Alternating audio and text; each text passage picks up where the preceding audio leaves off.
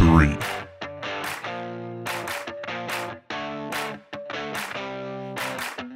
2,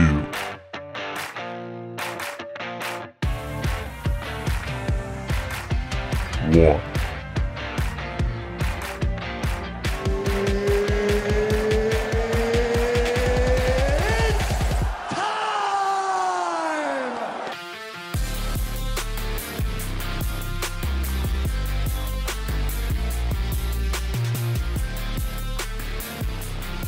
What is going on, ladies and gentlemen?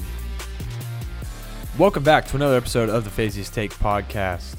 I'm your host, Jake Fazy, talking to you on a Tuesday, which is out of the ordinary, but something new I'm trying, okay? We're changing things up with a new upload schedule. Fazy's Take, your usual podcast that you know and love, will be up on Tuesday mornings. Who You Got with Jake and Jackson will be up on Thursday morning, so we can get our picks in before the week starts. And I can use Fazy's Take as every other sport because right now with Who You Got, it was all football, which don't get me wrong, love talking about football. But it didn't really give me time for anything else. So I'm trying something new. If it works out this week, I'm going to stick to it. As for today, we have the NBA Finals coming up in a few days. Very excited for that. Lakers and Heat.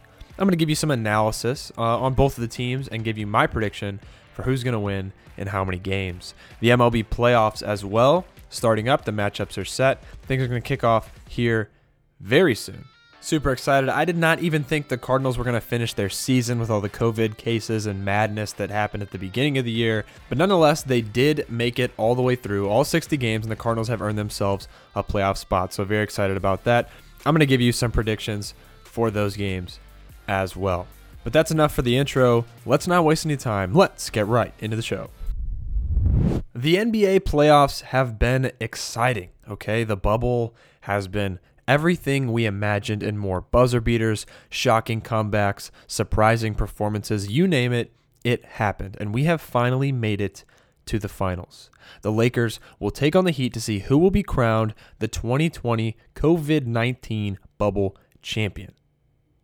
Very excited. Here are my pros, cons, and predictions for both teams. Starting off with the Heat. What do they have going for them? Well, I'll tell you what they have going for them. It's more of a who they have going for them, and that is Tyler Hero. He is on another level right now. In the Eastern Conference Final, he averaged 19.2 points per game. For the most part, he's taking care of the ball with only 2.3 turnovers per game. He was 100% from the free throw line in the entire Eastern Conference Final. This kid is 20, maybe 21 years old.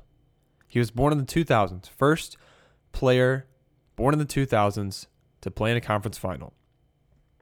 He was 100% from the free throw line. Those clutch moments. He scored 37 points in an Eastern Conference Final basketball game. He's showing his true colors as a clutch playoff player. And the Heat are definitely going to need that continue if they want to stand a chance against this LA Laker team. Now, while the Heat are definitely hot and definitely have a lot going for them, they do have one drawback that I found. And that is compared to the Lakers, the Heat are relatively undersized. Their tallest starter, Bam Adebayo, is 6'9", which is relatively short compared to Anthony Davis and JaVale McGee, who both stand at 6'10" and 7 foot. Now, granted, Bam is hot and is very strong, but he's really going to need to be aggressive in the paint if he wants to put up a fight against guys like Anthony Davis and JaVale McGee and the rest of the size on this Laker team. Moving on to the western half of the NBA Finals, Los Angeles Lakers, what do they have going for them? Well, LeBron and AD are playing exactly how the Lakers wanted them to when they managed to bring them together in Los Angeles. LeBron was 1 assist per game away from averaging a triple-double in the Western Conference Finals against a Nuggets team that seemed unbeatable when they went in. I mean, they had just come back from 2 straight 3-1 deficits in the playoffs. Jamal Murray is on fire. Nikola Jokic was on fire. And LeBron was torching them. Almost a triple-double a game average. Anthony Davis is averaging almost 30 points per game in the entire 2020 postseason. He's a scoring machine. And he's going to have to keep that up against Bam Adebayo and a slightly undersized Heat team in this next series. These two are hot, and they're only getting hotter as they continue to win games. Now, finally, this Lakers team has to have something pulling them back because it seems like they have so much going for them right now.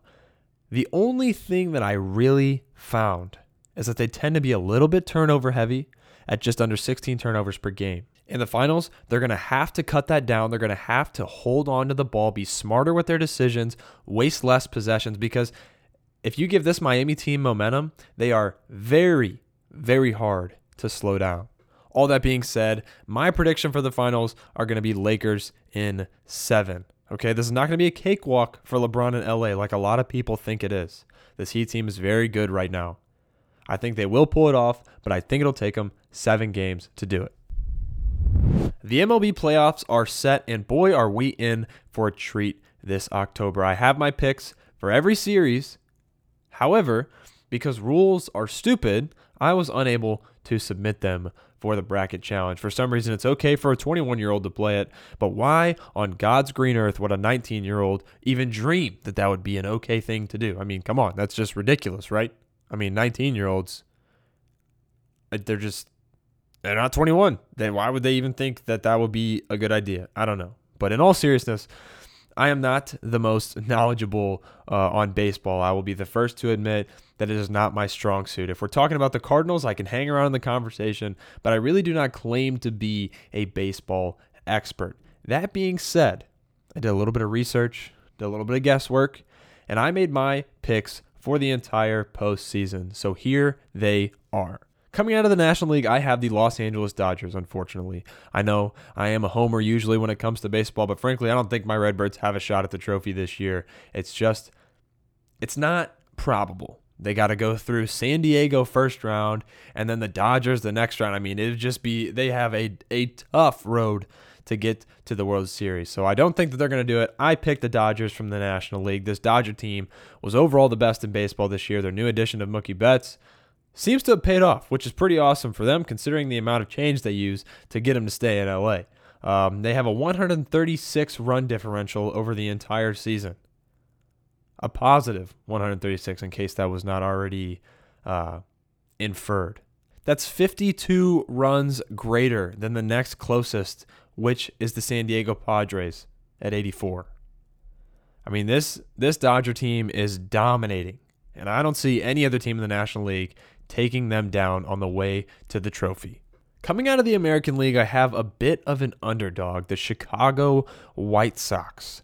The White Sox are 7 seed out of 8, but they are hot. In the American League this season, they finished 2nd in runs, 2nd in hits, 1st in home runs, and 2nd in RBIs. On the mound, they were 5th in ERA, 2nd in shutouts, 2nd in hits allowed, and they also have a no-hitter under their belt. Now, granted, their road is definitely going to be a little bit more difficult due to the fact that they are a 7 seed, but I think they have a good shot at making it all the way to the World Series. And finally, out of both of these teams, I am going to take the Dodgers to win it all. Now, like I said, I'm not the biggest baseball guy, so these picks could suck.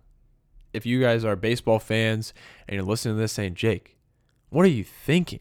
Have you not been watching all these games all season? Well, I'll tell you, unfortunately, no, I have not been watching all these games all season. I watched a lot of baseball when the season started because there was nothing else on.